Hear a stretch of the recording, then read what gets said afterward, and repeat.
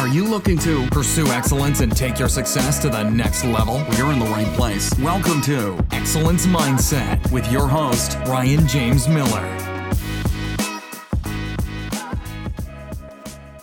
Welcome to another episode of the Excellence Mindset podcast. This episode's coming at you a bit differently because I was fortunate enough to be invited on to the Influencer Networking Secrets podcast hosted by Paul Edwards.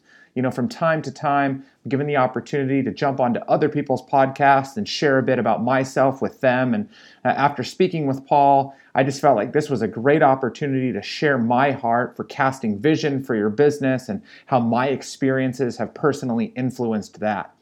Paul is an international best-selling author. He's a speaker and coach himself. He's an entrepreneur, and he's an all-around great guy. And I'm really excited to share with you what he and I discussed on this episode. And as always, feel free to provide feedback afterwards.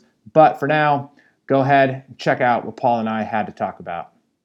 Hi, welcome to the Influencer Networking Secrets podcast show. We're joined this week by Ryan Miller. He is the host of the Excellence Mindset podcast and a coach, consultant, and speaker. He's also the author of 10 Tools for Sales Success, which you can pick up in the show notes. I wanted to interview somebody who has really received a strong change in direction and a very clear vision for the future of their business, their family, their career, their life. And Ryan's story definitely embodies that. As you listen, you'll find out that his current path differs greatly from the previous one he was on because of a tragic event that happened where he was closely involved with it. So hopefully this is useful for you.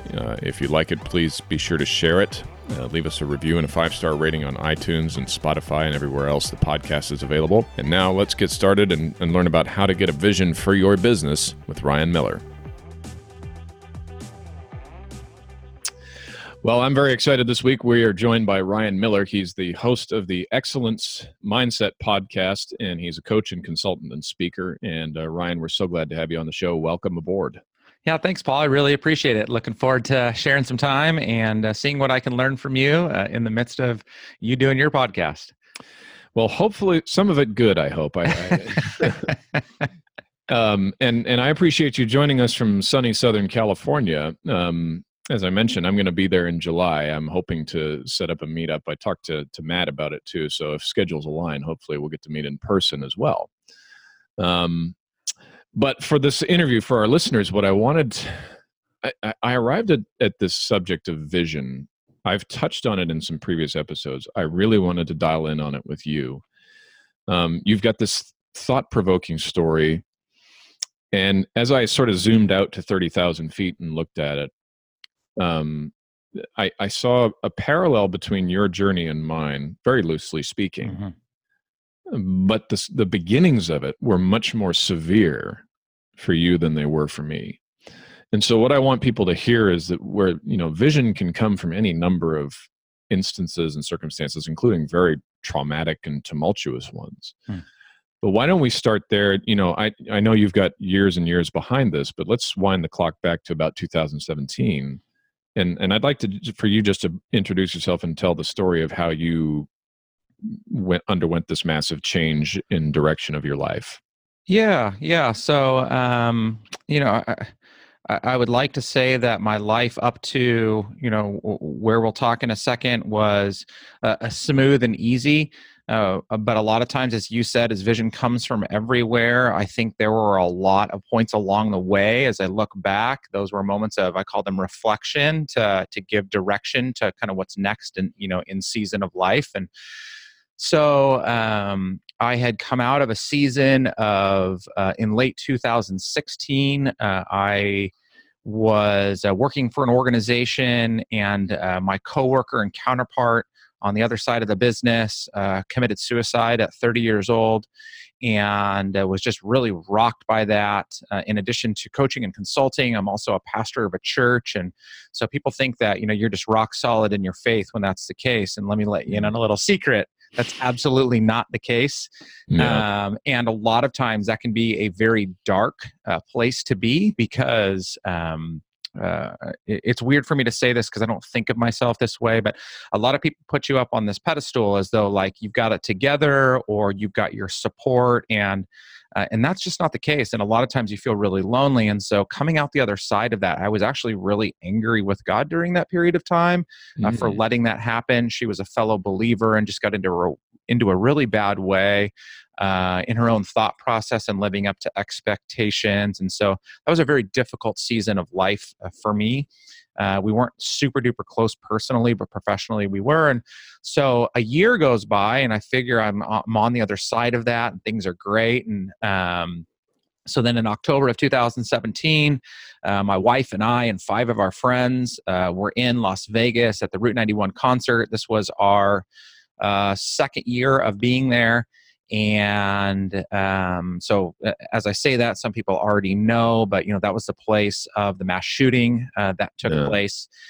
And unfortunately, in addition to just being in the crowd and being a part of what happened, one of those 5 friends was one of the 58 that was killed. And so obviously, I mean, that just does so much to just rock what you think is a pretty solid foundation. And yeah, I mean, it really just it sent me into just a ripple of so many different thoughts and consideration for where I was at and what I was doing. I mean, it really was just this moment of just absolute chaos, not even in the moment of it just happening, but for the weeks that followed. Just it does a lot to you, obviously. Now, I want to stop here for just a moment and ask the people listening. I mean, if you at all have somebody that you regard as a spiritual authority, a pastor, priest, whatever, do you hear what goes on behind the nice little facade that you see there on Sunday mornings? Do you hear what these people are human beings just like you, and so they're dealing with, they have enemy dogma coming at them, trying to dissuade them of their calling, trying to talk them out of things, and eventually talk them into, as happened with your business partner there, killing themselves. Yeah. And what I want, I mean, if you're not a particularly religious person, fine, but in any context, I heard Rabbi Daniel Lapin say this. He said, business is spiritual. And we keep trying to do this old, I forget what they call it, whether it's Gnostic or they talk about dividing the profane from the sacred. Yeah. And what we really need to reframe, in no matter what our beliefs are, is that business is a spiritual process. It's a spiritual activity. And all you need to do is have worked for a tyrant, or a lousy supervisor to know that, right? Yeah. You know what it's like to have your soul and your spirit dispirited by working for somebody who is unpleasant to work for. Well, and I think that, as you say that, I think one thing that was just so fascinating to me was, with my coworker, we watched this pattern of just her breakdown mentally and just a lot of the struggles that she was going through when we knew she was going and seeing a doctor, specialists, and just so many different things, and taking medication and trying to give her the space and the grace that we could. There was this point of like, okay, I've got to back off a little bit, right? Because I don't want to overstep my bounds. Yeah. And it's totally understandable. And yet, fast forward a year, and obviously, I didn't take my life, but here I was in a similar situation in the sense that I was struggling and I was hurting. It was the loss of somebody else, but I felt that sense of emptiness, of distance from a lot of people. And I know that it was out of respect and consideration and care for me, and not wanting, there's people that are maybe like that second tier of relationship to you that aren't wanting to just overwhelm you. And so I appreciate all that. I would just say, as it relates to something like this, that because we are all stepping through and struggling through so many different things, it just never hurts to take one more step. Just to ask that one more question. Like, we are all dealing with things. We are all struggling all the times. And it doesn't mean it has to be some humongous tragedy. It could be something so small, like I couldn't pay my car payment this month. And just having somebody to talk to or just to know that somebody cares, maybe even it's just that, can go so far. And I think that is something in business that is definitely lost because of that separation of the sacred and the secular, whatever you want to say. And I just think that's a mistake. In organizations now more than ever, I think we need to see a deeper sense of community and relationship because we spend so much time there and there's just so much opportunity for those interactions. Well, and so here's the interesting thing. Aaron Walker, who leads the Iron Sharpens Iron Mastermind, is a good man. You should know him. I was listening to one of his podcasts recently, and he said, people will only be as open and vulnerable to you as you lead them with yours. Mm-hmm. And so a lot of people hear what you, including me up until a few years ago, would have heard what you said there, Ryan, and said, sounds great, but nobody wants to talk to me for very long. you know?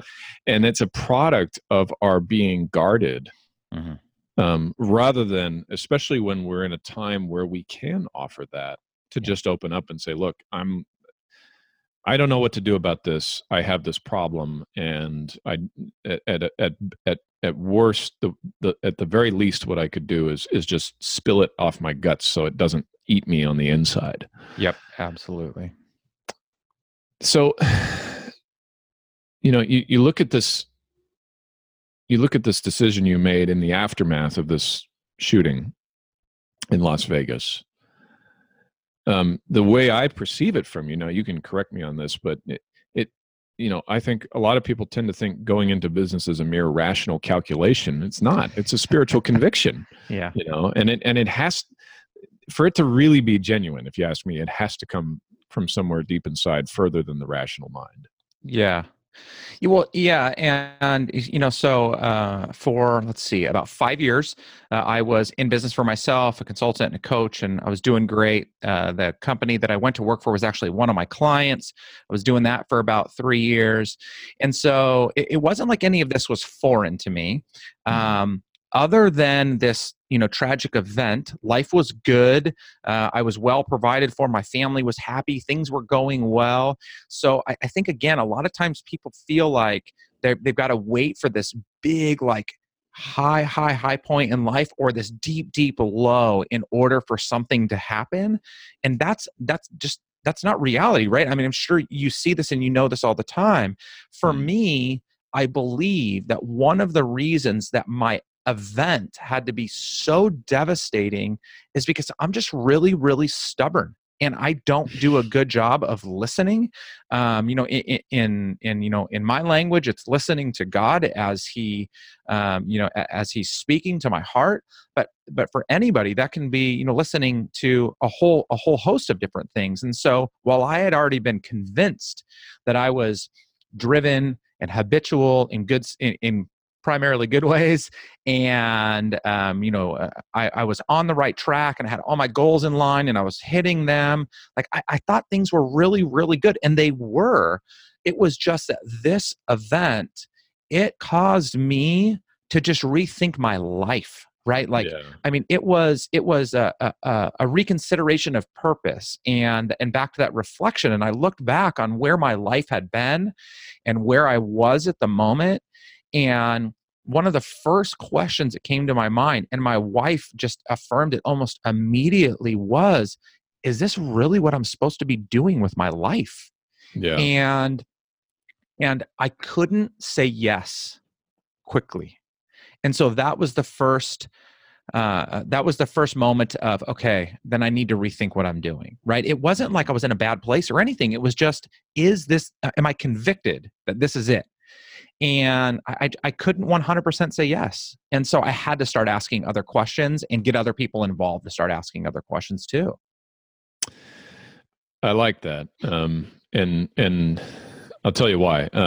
The similar, though not as severe, circumstances for me, but I found myself coming to the same sort of conclusions, but by a very different approach, which was to say, I had a good job here locally in the insurance business. I'd built a massive network of people who referred me business, and I could just parlay that into one job or another, or open my own agency, and wouldn't have any trouble getting hired. The insurance industry is one of the biggest turnover industries in the world for good reason. Yeah. But I said to myself, I went into this because I got persuaded that what I really wanted to do, what I really feel like I was created to do, and where my talent set and all that lies, had been passed over. I went into it because I allowed the enemy to talk me into thinking that God had passed me up. And it turned out, no matter which way I had gone at that point, there were things in my character that needed to be dismantled and reconstructed, no question about it. But at no time in any decision or path that I chose if you were to imagine God's face when I did it, at no time was he sitting there thinking, oh no, what do I do now? You can't, Right. People on the podcast can't see it, but I just let my jaw drop open like, a surprised human being. He's never caught off guard by that stuff, in other words, And so when it came to the end of this time in the insurance business, I just kept having to ask myself, this clearly isn't what I was made to do, though I've been quite successful at it. And I've learned a tremendous amount from doing it, but this isn't, this is not the hill I'm going to die on, in other words. And so, I keep coming back to this quote, and the audience will forgive me for repeating myself, but Arthur Schopenhauer had the quote that, and this is not meant in the literal sense, this is a figurative sense, that talent hits targets no one can hit, but genius hits targets no one can see. And that is to say, the vision, is looking at a target no one else is looking at, and nobody else sees. Yeah. So anyway, I don't know if that really... And something that you said earlier, it's something that really has taken me another year and change, because I didn't resign until 2018. May of 2018. It took me 6 months to get there. And but one thing that has taken me a while to really catch on and really lean into, but for me, what I recognized was that I had been successful at many different points in my career. Again, just totally by the grace of God, got into sales, was successful there.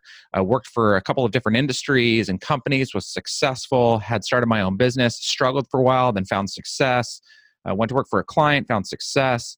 And so that, and even in a good sense, that was my gauge a lot of times, right? Like I was doing well because I was successful. And that can be defined in a lot of different ways. And what I'm about to say may be a play on words, but for me, it's not. But what I started to realize is that success did not equal fulfillment for me, even when I was defining success appropriately. Like success to me has at least for the last 10 years, has not been about a huge house and a super nice car and tons of money in the bank and a retirement account and vacations in the Caymans with my family. Like all that stuff's cool. And I'm down to try and achieve each of those things. It's not that those are wrong, but that wasn't success for me. Success for me really was about finding the sense of contentment and enjoying life wherever that took me. But what I started to recognize was that was my gauge, and that was a bad gauge, because we will not consistently achieve success. Most likely, if we're honest with ourselves, we have these periods of up and down. And so I started to find that this idea of fulfillment was really what I needed to cast vision for, right? As you say that word, like I needed to seek out what would be the most fulfilling thing in my life every single day. Like, could I get out of bed and find joy in doing X?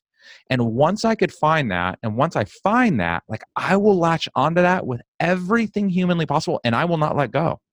Yeah. And so that for me was a big paradigm shift. And though I probably saw it back in the end of 17 into 18 when I resigned, it wasn't until probably the last 3 or 4 months that I've really started to lean into what that means to me personally, and then trying to even reshape some things now based upon that versus, the former. Yeah. Yeah. So, that brings me to a question about vision. And that is, what do you do, you, Ryan, personally, when you start to get this? Okay, you especially birthed in sorrow like yours was. What do you do? I mean, how do you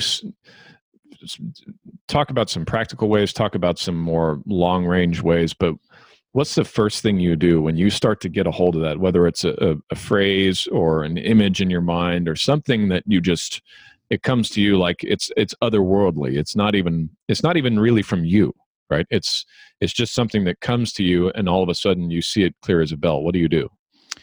Yeah, so this is interesting because this is typically like the very foundation of how I coach people too, and really it's taking a step all the way back and reflecting on who I am, right? And for me, I need to constantly remind myself of who I am and in what order I am those things. And I'll probably blow them in trying to get down because there's 7 of them. But, first and foremost for me, and again, this is going to be a little bit different for everybody, but as I think about that, like first and foremost, I am a Christian. Like that is like the very first thing that I am. Second to that, I am a husband. Third to that, I'm a father. Fourth to that, I'm a friend. Fifth to that, I'm a pastor. And sixth to that, I'm a business professional. And I think my 7th one is I'm an athlete in there. And I can qualify that last one later.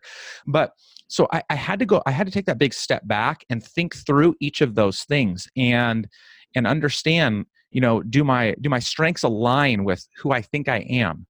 And are the deficiencies the result of ignoring who I am or because I'm lying to myself on who I really am? And so that for me is an extremely practical exercise. I go to my wife with that. Like, am I really these things? Where am I falling short? And you notice, by the way, like at least for me, like none of those have any kind of adjectives around them, right? Like I'm not a good this or a great that or a successful this. Like it's none of those things. Like I can define those later. For me, it's important to understand that just the true identity of each one of those things and make sure that I'm aligned with those. So that for me is like, that's just the foundation. I was thinking about the play or the movie, whichever one, Les Miserables, and what happens to Jean Valjean. He steals these candlesticks, I think, from this church that he's staying the night at, and he runs out, and the French police find him and arrest him and bring him back. And when that happens, the bishop of the church basically, says, no, you didn't take the rest of the silverware, right? Yeah. And he tells the police officers, dismisses them, and then he says, I think I got it written down here. He says, remember your promise to become a good man. You're no longer a thief. And with this silver, I've bought you back from fear and hatred. And now I give you back to God. And so everything he does after that becomes consistent with the new name, the new theme that's been pronounced over his life. Yeah. And what I found is the same thing. As soon as I struggled with the whole concept of vision for years, because I'm like, well, my vision is, kind of like what you were talking about there. I was like, my vision is I become healthy, wealthy, and wise, and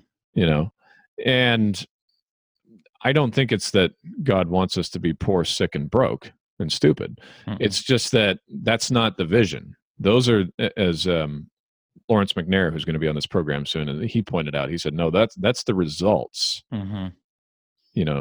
And so one thing I tell people to do right away is, no matter how confusing that vision might be for you, no matter how much it might seem like it's way off in left field, has nothing to do with what you're concerned about now, start by writing it down or sketching it, drawing it out, whatever.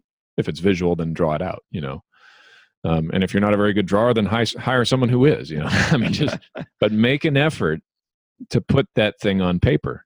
Yeah. Because it's not to describe where you are at this moment. It's to describe where you're going. Yeah. And if you have that, along the way, the practical, what you should do with that vision will become more apparent.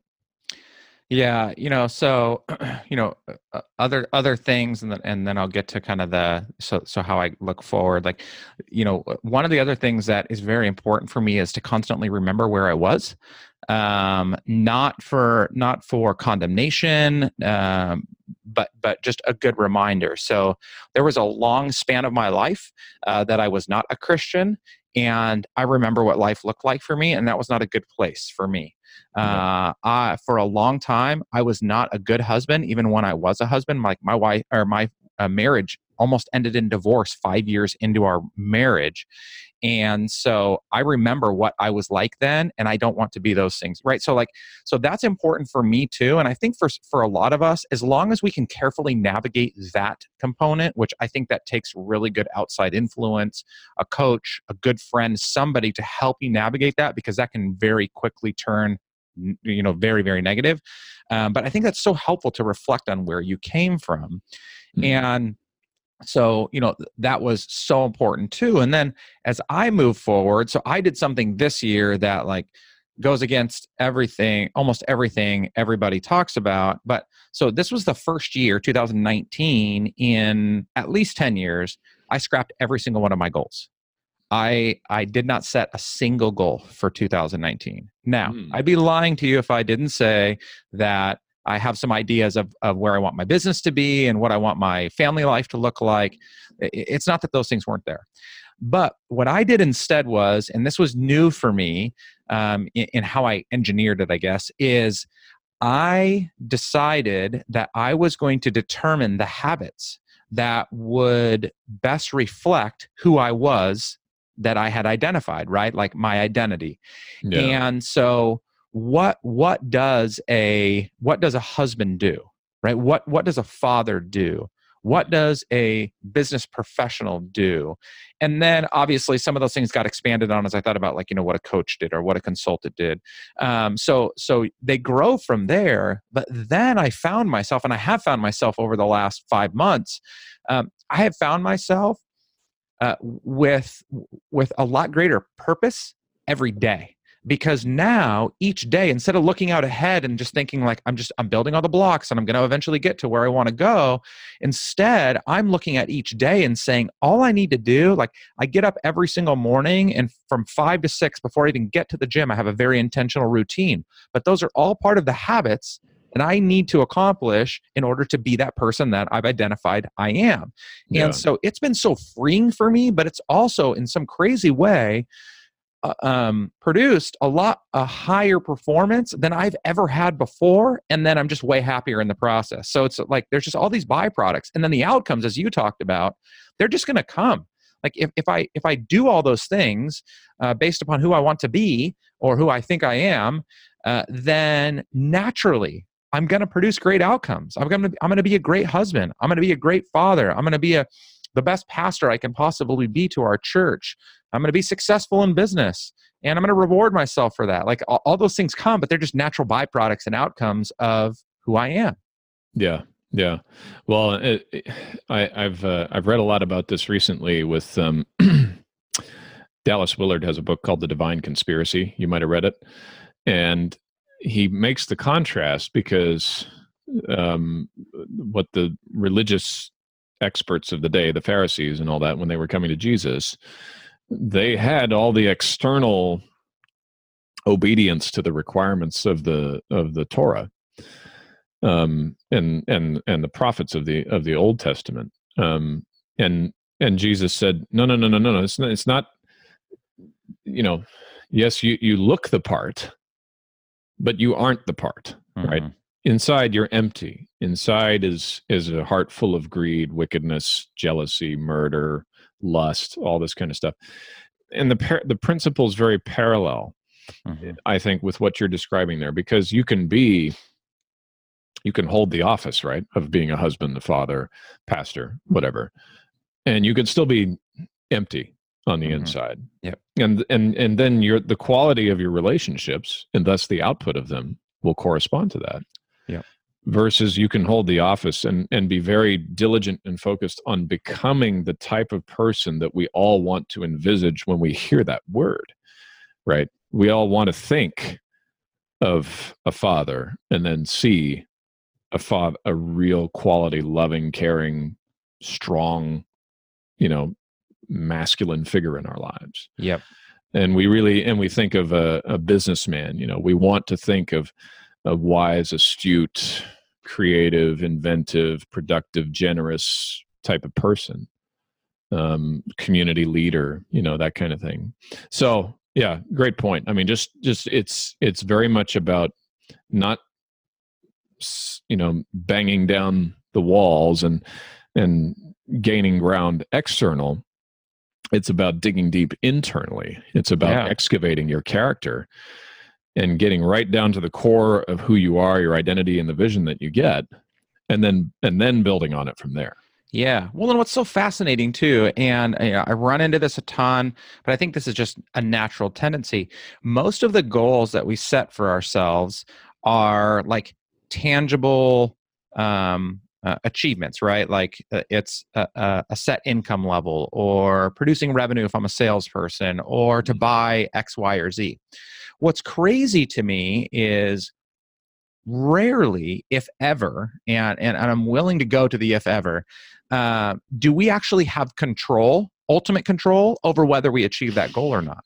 Like when I coach salespeople, and they're one of the goals is like whether the company set it for them or they set it for themselves, is like, I want to sell $1 million this year. And I'm like, okay, I understand where that comes from, but you tell me, do you have ultimate control over whether you generate that revenue? Well, yeah, if I do this many appointments and I close this many deals, and I'm like, okay, wait a minute. So you actually have control over whether or not that person tells you yes. Well, I mean, not completely. Oh, so okay, so you've set a goal for yourself that you're going to determine success or failure on, pass or fail, and yet you don't even have control over that goal. Yeah. I'm like, well, but that's the way and I'm like, I know, that is the way you've always done it. And that's just so backwards, because we should be completely focused on, again, within reason, the things that we can control, and let everything else fall where it may. And if we're not achieving the things that we want, then we need to look back, again, like you just said, we need to look back at ourselves inwardly and understand where it's breaking down, not externally to things that are outside of our control. Mm-hmm. In that same book, Willard says we fly upside down in our culture. And so the culture gets the part right. I see people talking about if you're not getting the results you want, then look inwards. They get that part right. But then they make the goals inverted so that they're like they've traditionally done it, X amount of dollars, X amount of sales, X amount of new deals and all that. And I discovered that I in my first job in the insurance industry, we had those kind of goals and I could never meet them. And it wasn't because I was a poor salesman. I was single-handedly, there was me and one other guy, we were the two salespeople in that office. And together we sold more policies per month than the next 10 agencies in line.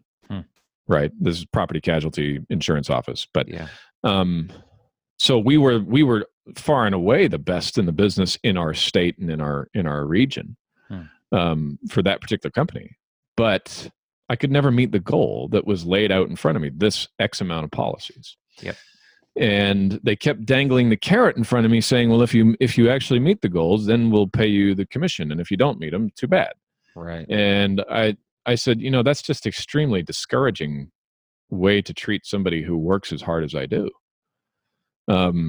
Never mind all of the other issues that that go along with that. But so eventually, as a mentor of mine, Jonathan Garrick, said the same thing. He said, no, you got to focus. If you're going to set a goal, make sure it's a goal that the only way you don't achieve it is because of your own decisions, your own choice of whether or not to execute. Yep. In other words, don't involve other people over whom you have no control. Yep. And it's funny, the other thing, this brought to mind another thing. I was thinking about this yesterday because I was listening to a Bible Project podcast yesterday, and they said what you observe about God is that he is definitely in charge, but he's not in control. Right? He's in charge. He is the supreme judge, but it's quite clear from thousands of years of recorded history, he has chosen to grant to mankind the dignity of causation. And he has definitely made, he's definitely said, there are things that happen that are not what he wants, not his will, but they happen.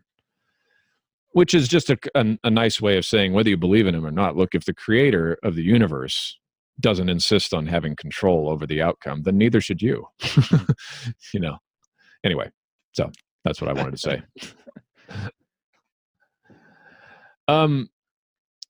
Let's switch gears here. Travel advisories.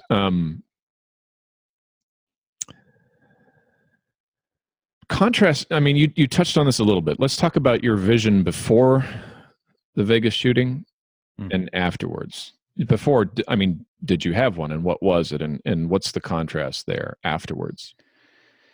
Yeah, so I have a really bad memory, so that never serves well when these questions are asked. But if I think as simply as I can about it, I think that, again, for the most part, it was very similar in where I wanted to go in life, which was I wanted to earn enough money. I'm sure that there was clear numbers there to be able to provide for my family in Orange County, which is significantly more than a lot of other places, and it's just so stupid and ridiculous. But whatever.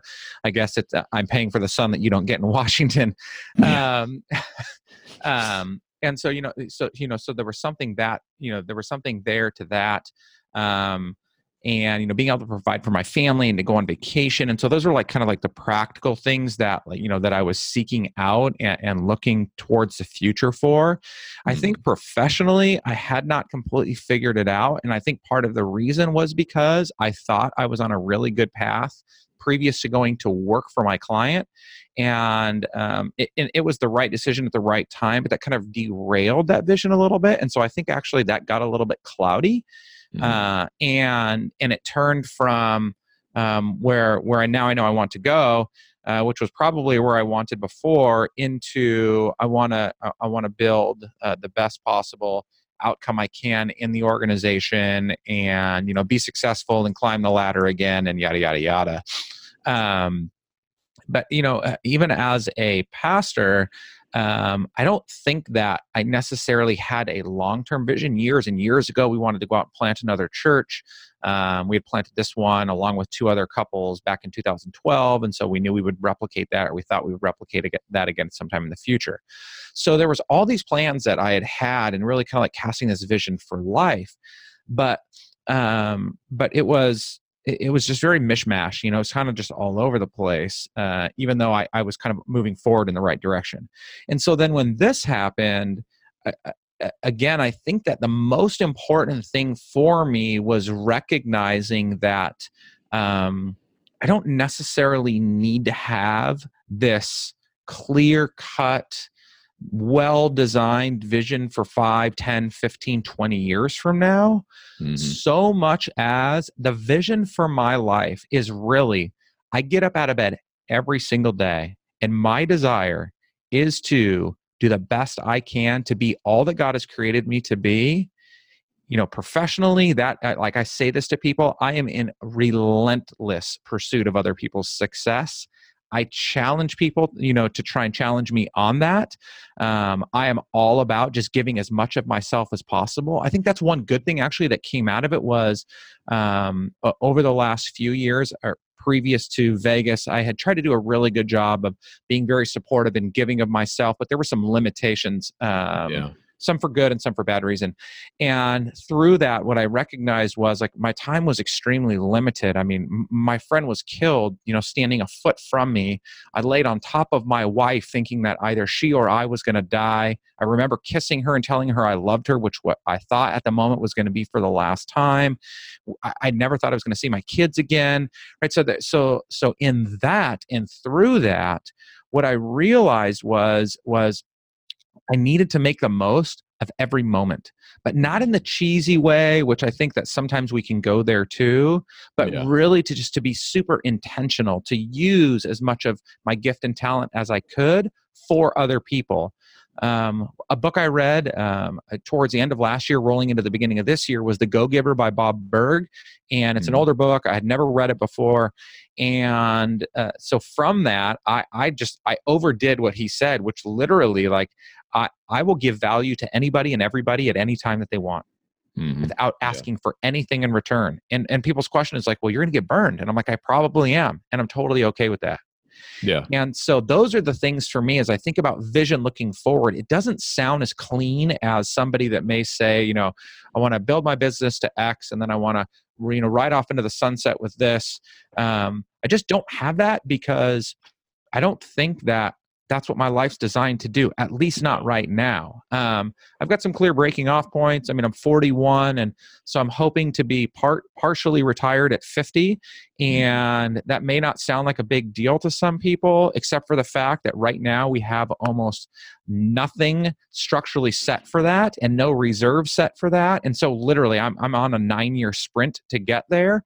But I'm committed to doing that for more than just like the ability to be able to earn all this money, but really I want to, over the next 9 years, I want to create a life that allows me then to take the next 30, 40, 50 years of my life post 50 and turn it into something where I can really go out and serve in ways that I'm not attached to financial need, and that I can live with my children as they grow up further, which they're 17 and 10 right now.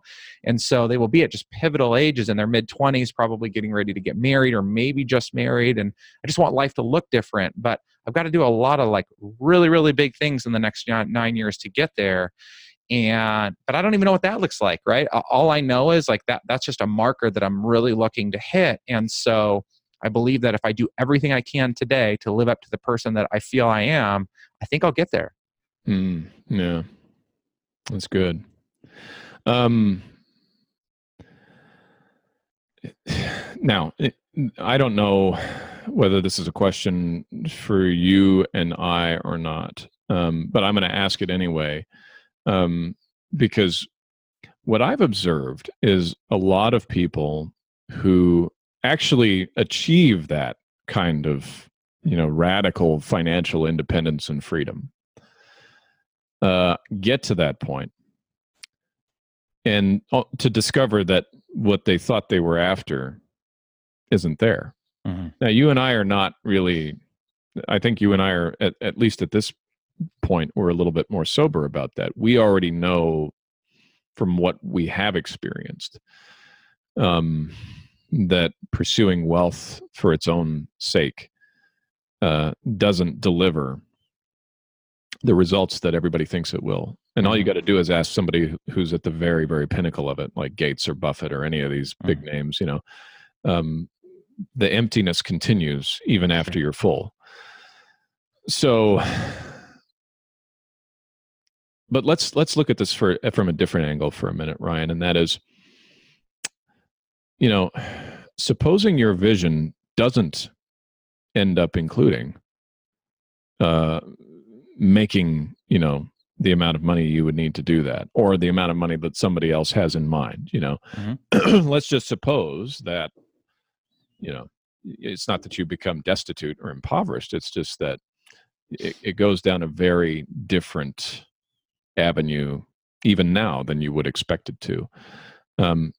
How do you see that vision helping to answer the questions that are going to come up in your soul at that point? Yeah. So, I get to reflect, right? The bottom's already fallen out twice. Yeah. On my wife and I in 18 years of marriage. Okay. Personally and financially. We lost a house to short sale in 2013, which was really the result of abusive spending in 2007 and 8. I mean, it just took years for it all to catch up. And a host of other issues. So let me just say two things. First of all is nothing about partially retiring at 50 solves any problem for me, right? There's no fulfillment in, now it will feel damn good if I do that at that point and I get to cheer for a minute, but that does nothing for me in fulfilling me as a person, hopefully. God knows my heart way better than I do, which also means none of this could ever happen because I have shown a past history. Thank God it's been years and years and years of not being responsible financially. I think I have learned a lot, though I still have a lot to go. But what it does when I start to think about what I can do and what I can continue to accomplish, I just get to be more of who I am. And I hate to go back to that because it just sounds so ethereal, but what I mean by getting to 50 and retiring is I just don't want to have any more dependence or need to be dependent upon earning my next client. I don't want to stop working. I mean, my dad is in his, I think, early 70s. He may have just turned 70, 71. And him and my stepmom are taken care of. They made some smart decisions late in life. He doesn't have to work. And yet he's been busting his butt working 3 to 4 days a week with his hands getting greasy and dirty every single day because he enjoys doing it. And then that allows him just the perk of getting to spend money on stupid stuff that my stepmom won't yell at him about because it's extra money. But he's done that out of the joy of his heart. And I feel like in that way, I took on a lot of qualities from my dad, good and bad, but like that's one of them. I love what I do. I don't want to stop coaching at 50. As a matter of fact, I think if I would do anything post 50, that's all it would be. And to some people, maybe I would take money from that. From other people, I want to be able to give back to people and to be able to do that. And I feel like as I see who God has created me for, that's who I've been created to be, is to be somebody that can help other people get to the places in their life where they achieve fulfillment, right? Where they find that. So I'm not setting myself up to pass or fail at 50 if I've got 10 million in the bank or whatever it's going to take, because that just sounds ridiculous. Yeah. All I know is it's this target that I'm after. And I feel like regardless of whether I hit it or not, by the time I get there, working every single day to do the things I'm doing, it won't even matter whether or not I actually achieve it. Like it'll just be a bonus. And so that's what I'm really looking forward to. And so that's why I'm so intentional about the now and really making sure that each little nuance in my character and in my being is aligned with who I think I am and want to be. And then I'll just let all that stuff play itself out. It's good. Ryan, I wanted to do a little illustration here to let the audience hear how you would respond to hearing somebody else's vision. And for that, I decided what better vision to use than my own. Oh, God, you're setting me up here. You won't know the whole backstory, but I'll try and fill you in. And the reason here is not, I really want the audience to hear this. I want them to remember this episode like no other, because we're talking about stuff that is just at the absolute core of the core of who and what we are. But anyway, so 2 years ago, I was coming out of a dark period in my life, addiction, relapse into an addiction that I thought I'd kicked, depression, anxiety, pride, envy, contempt, bitterness. I held them at bay for the most part, but I couldn't hold them at bay completely. And I was, trying to grow my own little house of cards off of the insurance business, and it wasn't working like I thought it would, and on and on and on. So I go, in the summer of 2017, I go to Colorado for the Wild at Heart boot camp with John Eldredge and Ransomed Heart. And while I'm there, I get a vision, and it's a portmanteau of the title Father and what God said about David when he said, I'm a man after God's own. He's a man after God's own heart. So he called me a father after God's own heart. And I didn't understand what he was talking about at the time, but I wrote it down, like I said to do earlier. So I come back, and nothing is the same after this. I mean, it's been a dramatic turnaround and rescue in a matter of 3 or 4 days of just getting out of the usual scene. And slowly the wheels begin to fall off on the insurance business. And come June of 2018, I got fired because I hadn't sold anything like in 6 months, and not for lack of trying, just what used to work didn't work anymore. And I could see that. And so I go into this free fall of entrepreneurship, and along the way, we keep digging further and further into my character. And I keep learning where my pride and my envy and my contempt and all of these horrible things that I had been nursing, I'd kept nursing them long after I'd become a Christian, where it's all coming from. Some of it's familial, some of it's just habits, some of it's, doesn't matter. It's got to go. But all this time, I'm drawing toward me these younger millennial entrepreneurs that I meet in the marketplace. They're intrigued by me. They're interested in my story. They are looking for guidance. And so I start to put the pieces together. And I said, oh, okay. So I want to coach. I want to speak. I want to inspire. I don't want to be a pastor title, but I have a pastoral, fatherly quality about me that can't stand to see people not understand or grasp a concept. Anyway, I'm probably filling in more of the details than necessary here, but I just wanted to get that out there. And then, that's the vision. So now that I've got that's become a little bit more solid and concrete, I start to look at each thing that comes my way and say, does this line up with what I've received, or does it not? And that's the process I want people to hear in this. No matter where you think you're getting your vision from, does it line up with that vision? Because if it doesn't line up with it, I've had numerous successful people tell me, then it's not going to go anywhere. Yeah. Or it's going to lead you down the wrong path, which is what you don't want to do. So anyway, I thought I'd put that out there and see what your reaction was to it. Yeah, no, I mean, so again, what I think is fantastic about that is that, and by the way, thank you for not setting me up for something that I had to disagree with. That would have been real bad.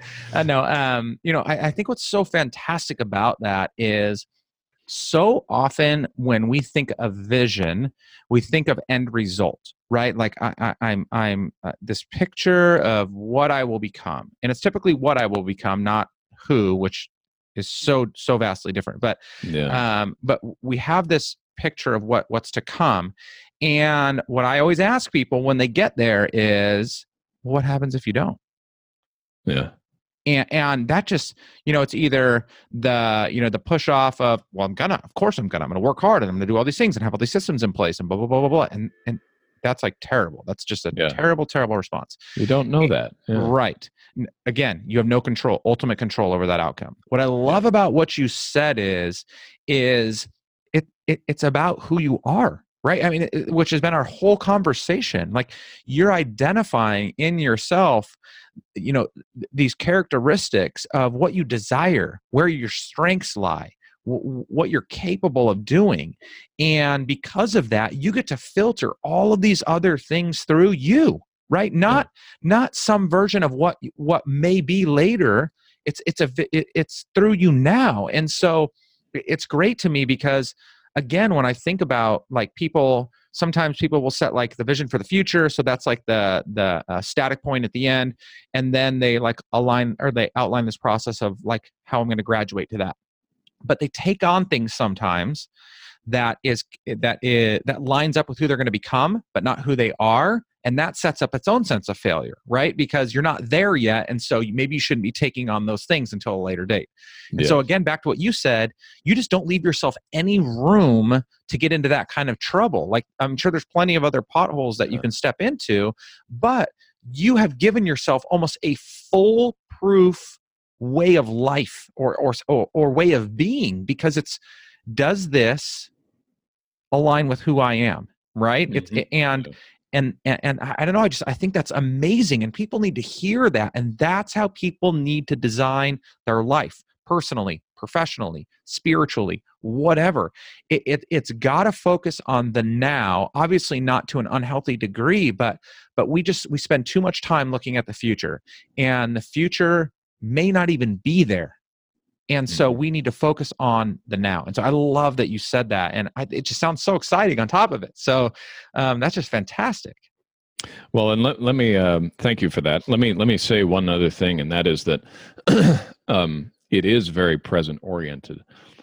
But this is one of the interesting paradoxes of the vision, is that it is also, in a way, it's who you're becoming. Yeah. Right? Yeah. So there is an element of the future there, but it's totally the opposite of the future that most people in the culture are encouraged to think about or think about naturally. So I no longer concentrate on, well, how much money does this vision make me? Because, or how much money am I going to make? Because I'm going to earn what is commensurate with the amount I invest in being in carrying out that role. Yeah. And as an example of this, when I was young, in high school and all that, I loved acting and performance, anything performance. I was in choir, I was in drama, I was in TV production, right? And so that's my skill set, right? Communication and speaking and all that kind of stuff. That's what I'm made to do. So the thought crossed my mind today, well, maybe I should go try getting into a talent agency or something. This stuff just comes up. It's a constant effort to derail me from what I'm supposed to be doing. Yeah. And I had an answer for that. I said, no. Let's go back to the vision here, right? Now, that may not necessarily, that's kind of neutral, the whole idea of acting. It's neither outside the vision nor is it inside. So how do you make your decision? Well, now you got to think, okay, what would a father after God's own heart do in this situation? Bearing in mind, he has, the chief responsibilities of honoring that vision and staying true to the God he worships, and then caring for the family that is under his care. Yeah.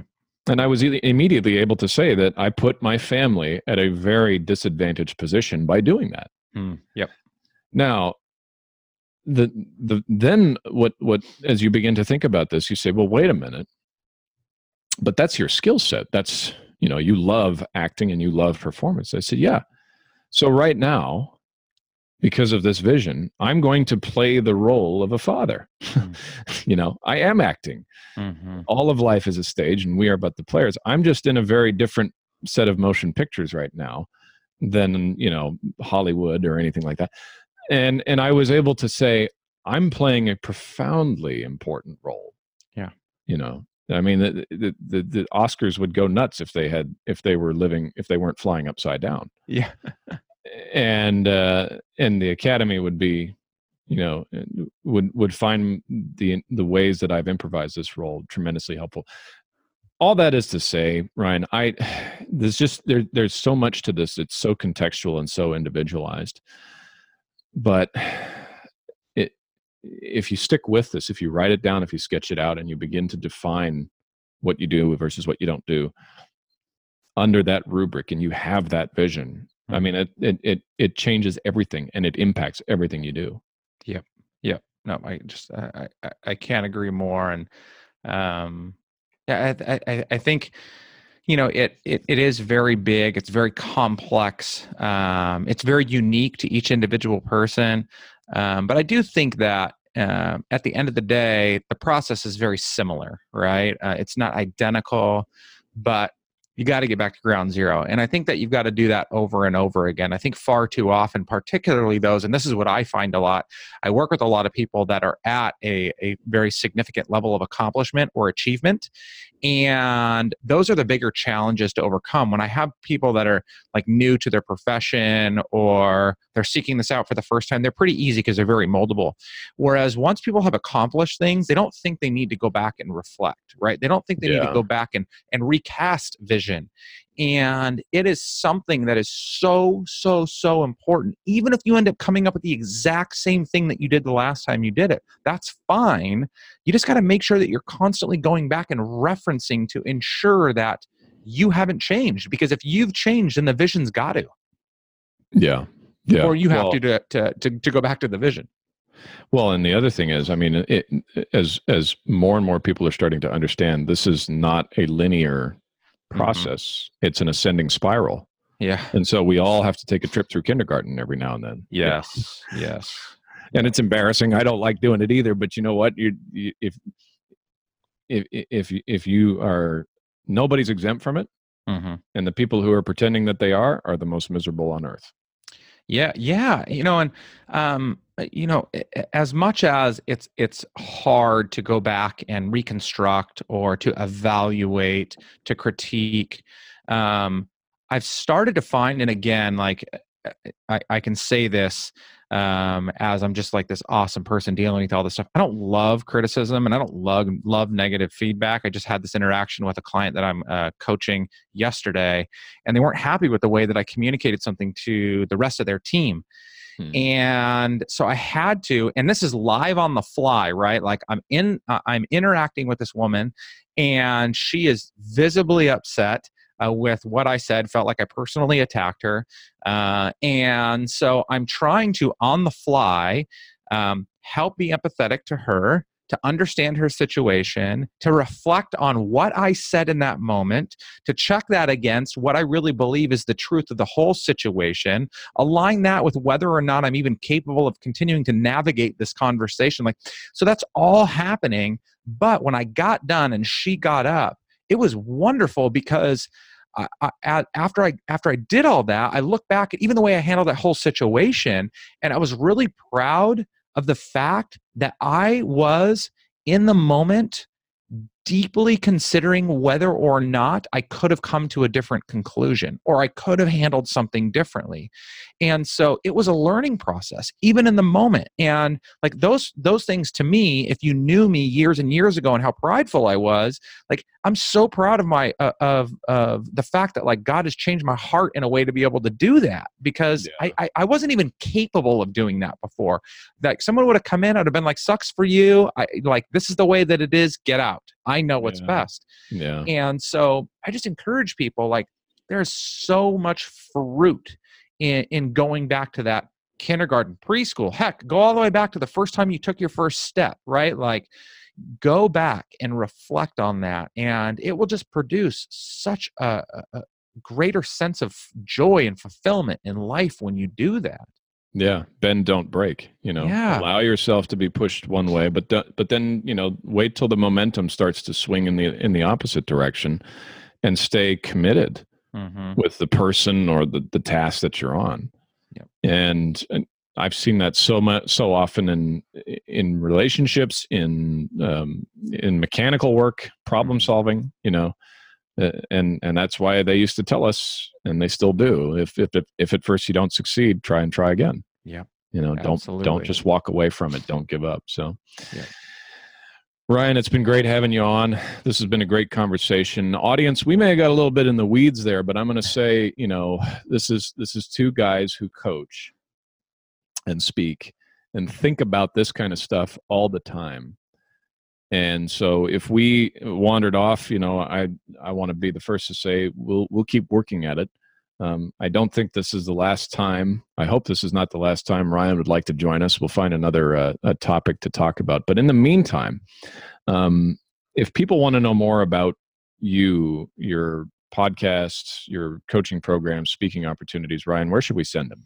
Yeah, thankfully I've made it pretty easy and gotten lucky in the process. So my website is ryanjamesmiller.com. So that's a great way. I am been blessed to be all over LinkedIn. My handle there is @RJMSalesPro. And then same thing, I like to mix in a little bit of personal and professional on Instagram.